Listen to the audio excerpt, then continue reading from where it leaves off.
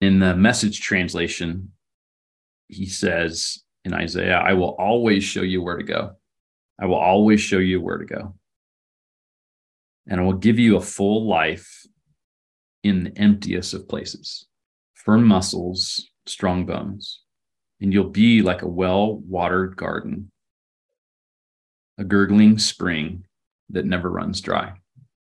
And I think for me, that helps me remember that that's the story I'm living in, not the story I'm experiencing every moment, but it is the story that I'm living in. Is I'm living in a story where, in partnership with God, I will always know where to go.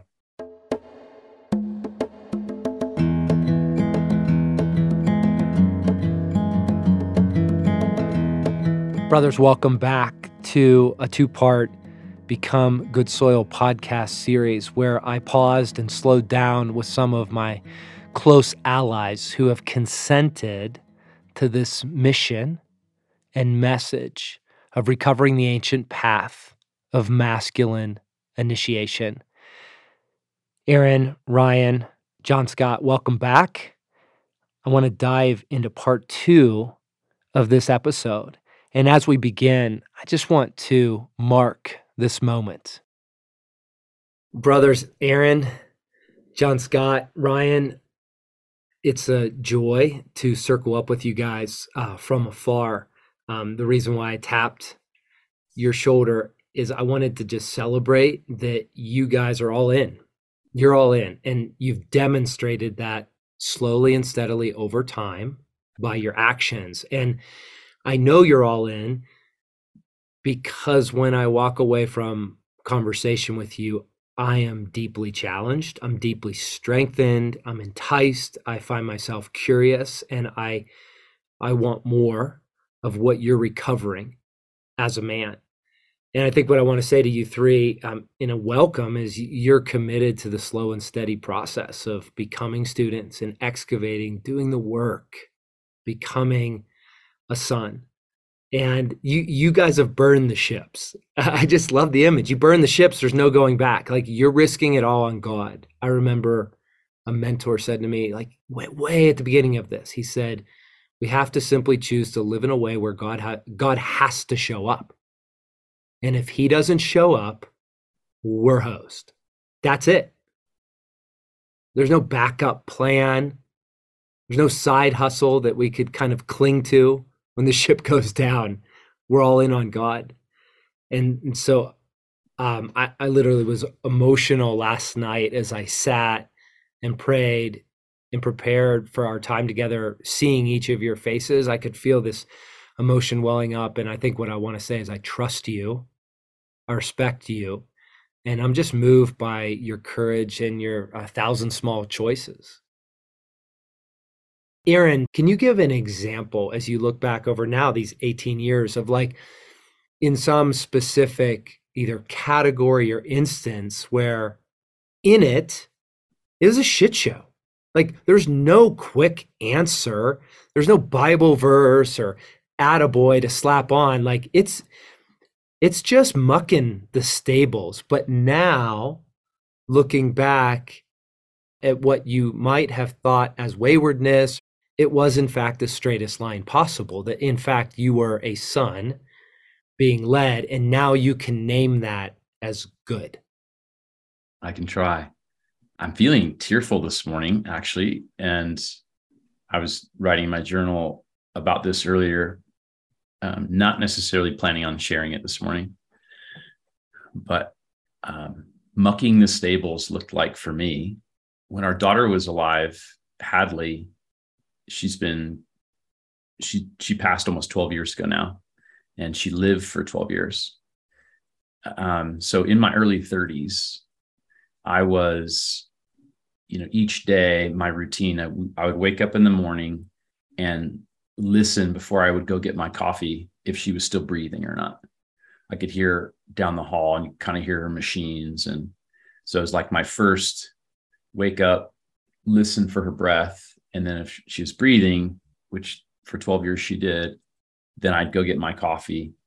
And it was a whole mental, emotional gymnastics that was happening each day around that. Like, how was this my life? She was special needs. She was never walked, never talked, never crawled, was in a wheelchair, was tube fed, had seizure disorders, had cerebral palsy, like severely disabled, and like was a 2-month old, mentally. And we had this mobile hospital just to even go out to dinner, and later in her life, like oxygen machines and all kinds of stuff. So very, very, very challenging set of circumstances. And so then I remember going into her room each day, and I was oftentimes up first in the morning.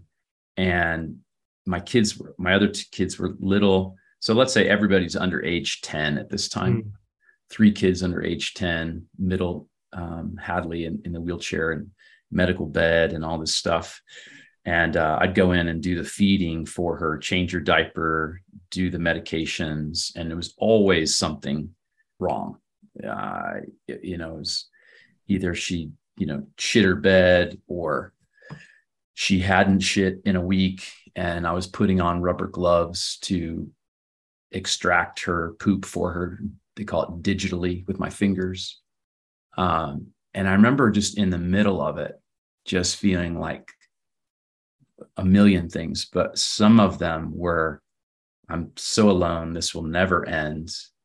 What have I done wrong here to deserve this? God, why aren't you answering our prayers? And why isn't she healed and well? I mean, it's just the complications of my private hidden life during those years. And what I remember in those years is back to identity and the story that we're talking about here. I started asking, like you, Morgan, you mentioned like these phrases of I'm enough, I'm a son. It wasn't simple to believe those things back then. I didn't feel like a son. I felt like I was abandoned, or I was on my own. I'm an orphan. And I also, at an identity level, I was feeling like a nurse. I was feeling very like what my family needs most is me to just kind of clock in and be a nurse so that I can just tend to all the, and I don't mean this in any like ego way, but like the feminine needs of nurturing and care. Yes. And here I am at 30, 33, just perplexed over what am I supposed to do with my masculinity here? Because it doesn't feel like it has a place. And my masculinity comes out in anger, or it comes out in discipline with the kids. And it's like, it's kind of not useful and it's in the way, is what it felt like. So it's really struggling. And then I'd go off to war, what felt like during the day. And I was working in startups, and it was just like, I treated it like war. I made everything intense. I clocked in the morning. I clocked in at work. I clocked in at night. Everything was battle. Everything was to be won. And I was just like, what? Oh, this is not working for me. It was a real deep, deep struggle of my life of God, where are you? And who am I? And how do I live in the story that I found myself in? And how can I continue to walk this out in step with you? And in the beginning, honestly, one of the first shifts where a buddy of mine dropped off some worship CDs in the back the day of CDs. And he's like, I'd really encourage you just to soak in these. And I was really insulted by it. I was like, WTF, why don't you try my life on for a week and try soaking? Anyway, I was really not happy about it. And about 10 days later, I decided to give it a try. And I put it on in her room while I'm in there caring for her, of just to begin to soak and begin to be her dad and father her, versus be angry about her and her body that was a prison for her and for me, is how I was treating her. Aaron, that's really holy. And I just want to pause and just name, like, it's so risky for you to share so much of your heart publicly with this fellowship. And And I just want to say to listeners, like, this is sacred ground. Please honor the man by not kind of rushing in and having the answer or the even the like firm encouragement, like tread lightly, tread kindly. Aaron, I do have a follow-up question. But as I ask that, I think what I want to do is a bit of a surprise is I want to play the audio of what you shared at this past intensive from the platform. Because on the first night, you gave a reflection of sort of then and now of what was going on in your soul in those years when you were young. And now, as you're looking back, you look back with more curiosity and confidence that God was with you and you were being fathered. And so I'd love to play that audio now. And just in that space, the follow-up question is, when I go into your home now, on one level, I would never believe that you had a handicapped daughter and that was your life. That was the center of your family system for 12 years. And then I look up on your wall and see this stunning picture of this beautiful, precious girl that just beckons back to another time. And then I remember she was here and she is here. And that's all true. And it's one unbroken line. And so let's play this audio. And when we come off of this, just a sacred pause. And I just want to ask you, Aaron, as you listen to the audio and think of those years with little Hads, and what was going on in your soul as a man, what now do you see more clearly that wasn't clear at the time? It's actually helpful for me to go back to that. In the beginning, pizza and beers and a pile of papers, and the regret of these older men of saying, I wish I would have, fill in the blank, and then therefore my advice to you is. And I remember the sobering feeling of that, because some of what they were saying they regret was the very thing I was doing. I was working so hard to build something. I was working so hard to get something going. So I was 33 at the time. And I remember just what are we to do then if the very thing the world says, our career says, the pressure I put on myself, the story I tell myself, the lies that I've begun to believe of my life, well, what am I left with? And I think in that place, it was what if God is inviting us to something totally different? And it's the uncovering the ancient path. It's like the way it's always been true.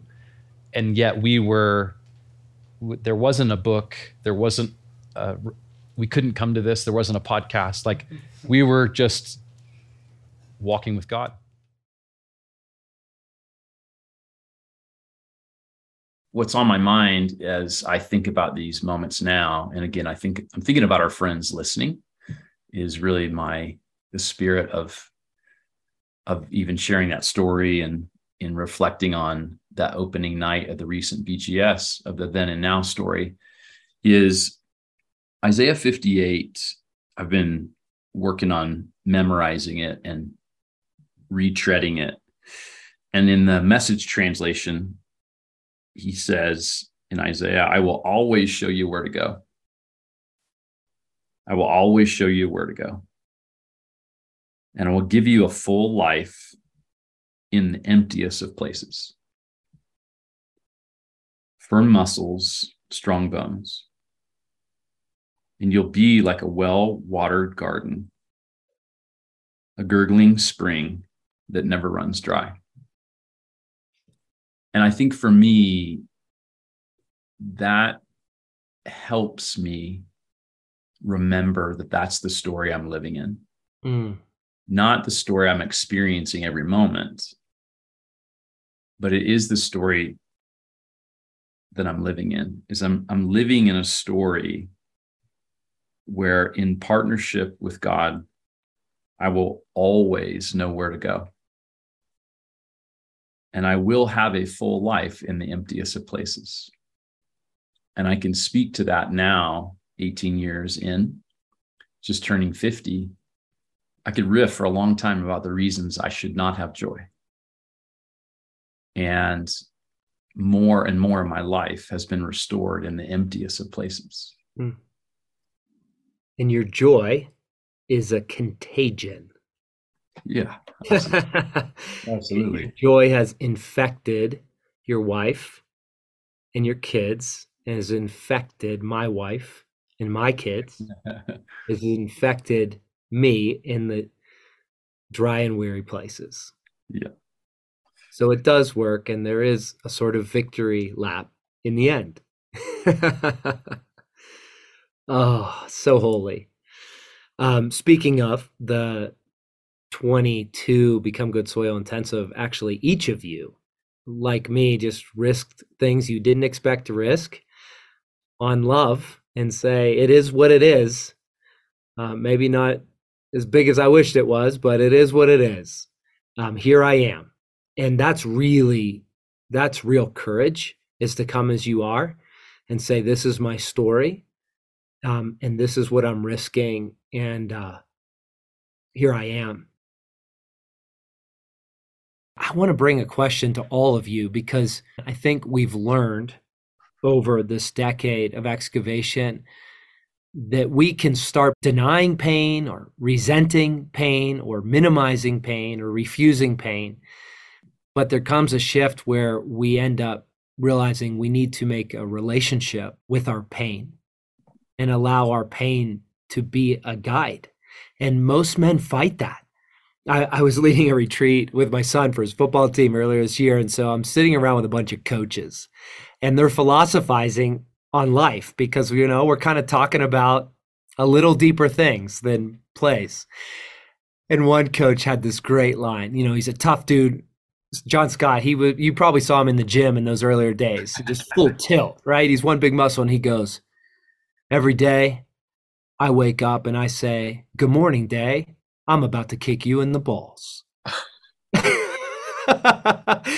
I think about that all the time, and I laugh my ass off going, that's one approach. And for a while, that feels good. Good morning, day. I'm about to kick you in the balls. And what I wanted to say to my dear brother a decade from now is, how's that going? How's that working for you? So let me flip back to you guys on pain in that spirit, because it is an underlying narrative for all men in our masculine initiation. What is your relationship with pain over these years of recovering the ancient path, and how has it formed or informed your story? Any thoughts on that?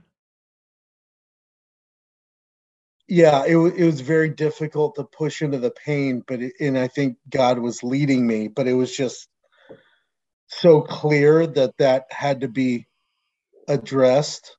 And I was so exhausted from trying so hard for so long. I knew I needed to let go, but that felt like the riskiest thing on earth. That felt like death, right? And now, there's no safer place to be than in God's hands and God's care, and God has us way more than I ever knew at the time. But at the time, it felt really hard to let go. And because I was crying out to God, like in the Psalms, because I was seeking him and knocking, like he came through time and time again. Like he came through in a deer. He came through in words from John Scott. He came through mentors. He came through podcasts. He came through Fire Your Boss, Work Life Play, tons of books, you name it. And he just kept coming through and through and through. And I would just say, like, we all have unique stories and we all have unique expressions of God. And that means God wants to redeem us in unique ways. Yes. Like my story of redemption and my generational lines is going to look different than John Scott's or anybody else. So I'm just going to honor my story, and I'm learning to mature and settle into this is my story. And so this was probably a couple of years ago, Morgan, when you shared Romans 3 and 4 in the message. So it's only now looking back that I can see that this is what God was up to in my pain and in my walk. And it says in Romans 4 in the message, become Jesus setting things right for us. Everyone who believes in him, we are utterly incapable. God did it for us out of sheer generosity. God set things right. God does not want to respond to what we do. We respond to what God does. Our lives get in step with God and all others by letting him set the pace, not by proudly or anxiously trying to run the parade, shifting our focus from what we do to what God does. By putting that entire way of life in its proper place, we confirm it. Abraham entered into what God was doing for him, and that was the turning point. He trusted God to set him right instead of trying to be right on his own. You trust him to do it. You can never do it for yourself, no matter how hard and how long you worked. That trusting him to do it is what gets you set right with God, by God, sheer gift. Mm. And so that letting go and that trusting and that risking, and that all we have to do is believe, and that opens the door. And then God has processed my pain. God has healed my pain in those wounds dozens and dozens of times. And so it's been beautiful, and it's been hard, and it's been risky, and it's been worth it.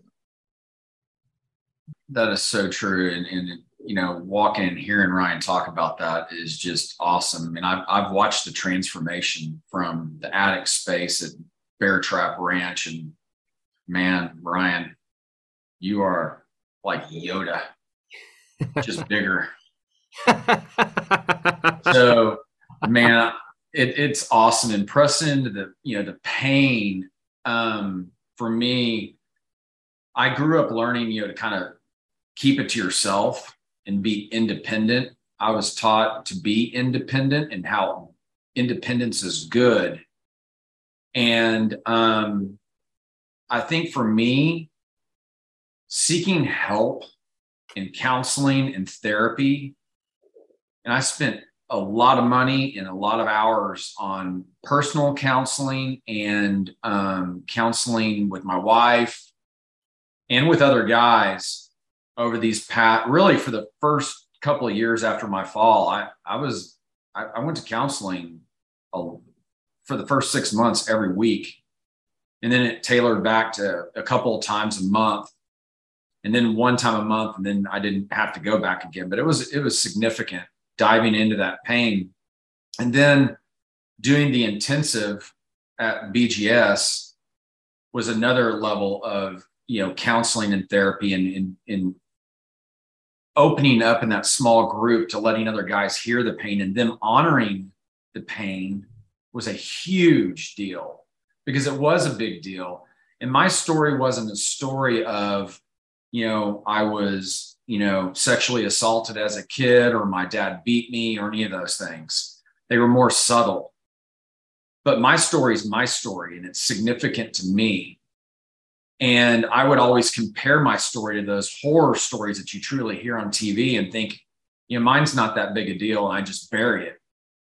When it was a big deal, because it was my story and what I lived in. And diving back into that pain was helpful, because it was like a release valve. It's like, you can hear the teapot and the kettle just fixing to blow up, and you got to pull the lid to let the pressure off. Otherwise it blows up, or it seeks its own course. And so, the pain for me, facing it off was really, really good. And one of the things I would like to, talk about that was really good that Ryan mentioned it. I had another big, massive nuclear event about a year after Become Good Soil. It was with family. I didn't expect that, right? But it happened. And it was one of the biggest events I've had. And I called up my counselor, and I said to him, he's like just a jolly old man, smiley face, just, moves slow. And I called him up and I said, I got to talk to you. I've got a big problem going on. And he goes, what's going on? I told him the story. And he goes, are you trying to do this on your own again? And that was like the relief out. He was pulling the lid off. And I was like, yes, I am. I'm so tired again. And I fell back into the old playbook. And he goes, I want to teach you this, Galatians 2:20. And Ryan has heard me say this.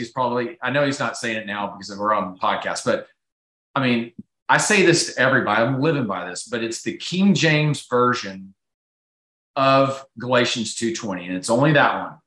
And it says, the life that I live in this fleshly body, I live by the faith of Jesus. And so when he told me this, I was like, sounds like another, scripture just thrown at me. What does it mean? He goes, well, we don't have to do it alone. In fact, we get to experience Jesus in us. When it says by the faith of Jesus, that means that we get to do it by his actual faith living through us by the power of the Holy Spirit. We experience his faith versus ours. So you don't have to use your fleshly whatever. And you can put in that space of faith any of the fruits of the Spirit, which we get to experience by inviting him in. And so he taught us how to do that. Extremely helpful. But had I not called him with my pain and admitted it to him and talked to him about it, I never would have heard it. So diving into that pain and sharing it with people and letting it out, it is a strength, and it will make people stronger if they do it. It is hard, but the value on the other side way outweighs the risk that you'll put forth doing it. I love that, John Scott, and great listening to you both. What's on my mind is just thinking about our stories collectively and our friends listening. It feels like there's these options about how we approach our pain. It's like we can numb, which we just heard stories of. Mm-hmm. We can sleepwalk, where we're just kind of an autopilot in life. We can try and outrun it. Outwork it is usually our gear. Or we can ignore it. And some combination of all of those. And for me, the difference of the stories that we are each telling is, I think each of us can have told a story about how we were a caricature of a man. And in that caricature, we had a version of the story we were attempting to prop up, right? Mm-hmm. It's the Michael Jordan of finance. If it's the, King Poobah of Texas business, in church work, like whatever, right? For me, my sales career, like Snyder, your version of that. I don't wear Argyle socks. I'm blue collar instead now. Whatever that. But pain is can be, C.S. Lewis called it can be a megaphone. And in that pain, if we choose to not numb, to not sleepwalk, to not outrun, to not ignore, it can actually become our way to be healed so we can be whole. And it's back to that. What if there was a way? What if there was a way to be good again? To be whole again? So for me, pain had been my relationship with pain now is I still have a tendency to numb or sleepwalk or these things, but I choose not to as the general forward path because I want to be whole. And I choose to allow this dance in relationship of inviting God into the pain that I experience. And it doesn't mean it goes away. but it does change the relationship I have with it in a way where I can hold joy and pain at the same time. And to me, in the beginning, it was an either or choice. And I thought if I held pain for too long, it would crush me.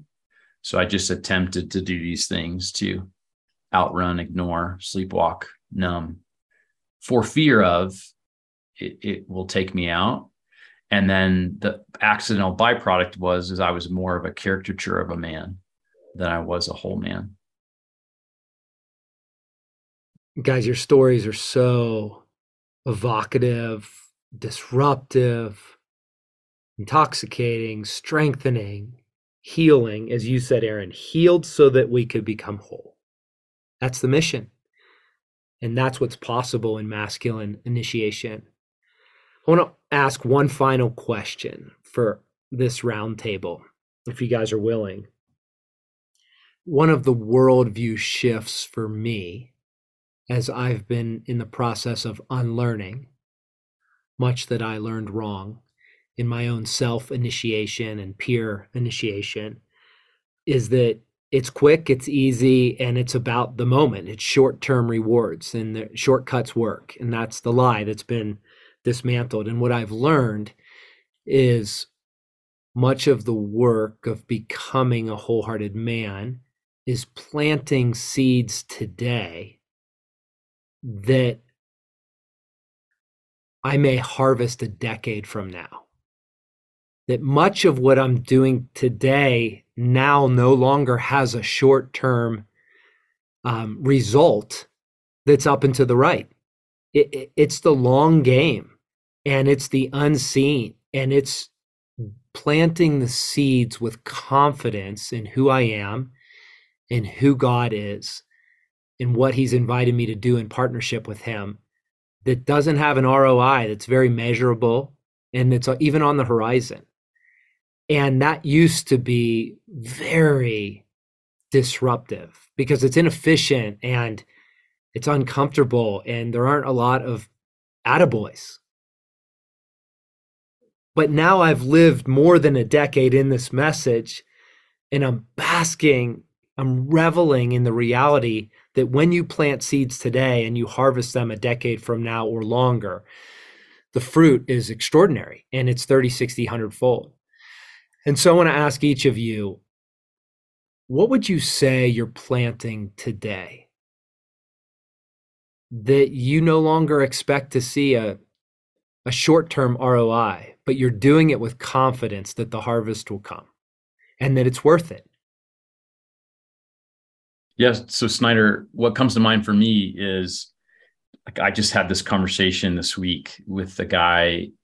This is the second time I've had this same conversation in the last 2 months. And the conversation was around this. It was, I just turned 40, and this is this individual I was speaking with, this executive leader. I just turned 40, and the work I do today isn't as satisfying as it was yesterday. And I haven't thought about purpose and meaning and these kind of troubling questions. I've not had a brave conversation with myself in a really long time. And I'm not sure I'm ready, but what I'm doing is not working. And he went on to say, both of them, but I said, so great. So do you want to try and have that conversation now? Well, I have dentist bills, orthodontist bills, a country club membership, a house, a mortgage. You don't understand. I'm like, okay, actually, no, I do. I have most of those too. But could we still go ahead and just run the risk of have the conversation now? Well, so anyway, we go on, fast forward. We had this great conversation around. So when was the last time you had a brave conversation with yourself? Oh, years. Okay. Well, what would it look like? Could we hold the truth that those bills will still be waiting for you and your responsibilities? We're not here to consider dumping them, but we are here to explore what else is at work in you. And what if more of you was available in the work you do, and more of you was available for the people that you love? Would you be willing to have that conversation? And what was really cool is, back to as an acorn moment, will that conversation, that human being, become a oak tree? I don't know. Mm-hmm. I don't know. But we definitely put some new acorns in the ground for something that has an opportunity to grow if they choose. And for me, what's been fun is to really let go of, I have no idea how these are going to happen. You know, what fruit will come from these. What I do know is that the fierceness of benevolence, the fierceness of believing that this is how forests happen, and that's worth it. Aaron, I'm just laughing at the Yelp review that this client may give you on how that session went. And he gives you 2 stars going, what a waste of my time. That guy is not helpful with what I wanted to accomplish. And yet, a decade from now, there's a chance that he could say, that was my breakdown and my breakthrough. And it was just what Ryan mentioned. He's like, well, 3 years ago, you read this Romans scripture to me. Right. It's the same thing. Like, and now it makes more sense to me. Exactly. It was planting the seed whose harvest may come a decade from now. So good. Where I'm at is picture a map and the red dot, you are here. I'm just trying to be present and settle into where God has me. So as I think back these last 6.5 years of my walk, each year the advance words and consecrate the year and what's kind of the theme of the year, that really helps interpret the circumstances that unfold. And it's been a lot of, a lot of stuff. It's been pretty wild ride, and God's just inviting me to settle in. And he's been saying it's about receiving, not striving. Mm-hmm. It's such an opposite energy from what I have had in the past. What's wild is I'm in the same job at the same company for 17 years. So 6.5 years ago at the intensive, I was convinced there's no way I can have this career and have God. And I was like, well, I'll choose God, and that means I've got to quit. And God was like, easy, tiger, stay in your lane. And then over time, it developed into, it's God's just laughing, saying, watch what I can do. Like, I'm going to keep you in the same job. You're going to have to die to your identity. You're going to feel really guilty about the past. You're going to feel really shameful about some of the choices you made. The mistakes. And then I'm going to redeem it. And then I'll keep you there. And you'll become more your true self. And then I'm going to ask you to lead for others at the same company, at the same job. And again, that's my story, right? Like, Aaron, you had an amazing reboot. And all along, I'm like, God, can I reboot? Like, can I reboot? Can I reboot? And it's like, yes, in some ways, little by little, but not in such a clear fashion. And so I'm focused on becoming the father I need to be, and never knew what was possible, and planting acorns in my soon-to-be 11-year-old son and 7.5-year-old daughter. And in honor of that amazing number 103 secular and sacred podcast. In that podcast, what really struck me was the framing where Rich Pantusa said he has about 1,000 conversations a year, and 995 of them are about work and the day job and the circumstances. And there's only five that are, heartfelt or about the kingdom, or all of a sudden things got real. And on the one hand, it's only 5. And on the other hand, it's 5 and it's not 0.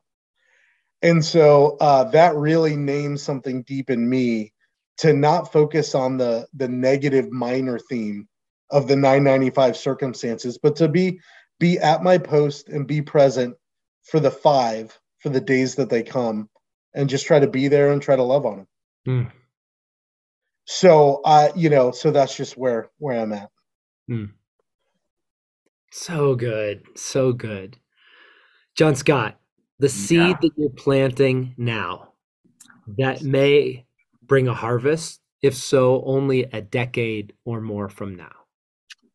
So, you guys, the viewers may or may not know this. I have a business. I'm a business owner. And in our business, we have changed from while we prayed to God, at lunches or things to that effect, we have brought God in as a core focus of our mission statement that is stated and written in our office.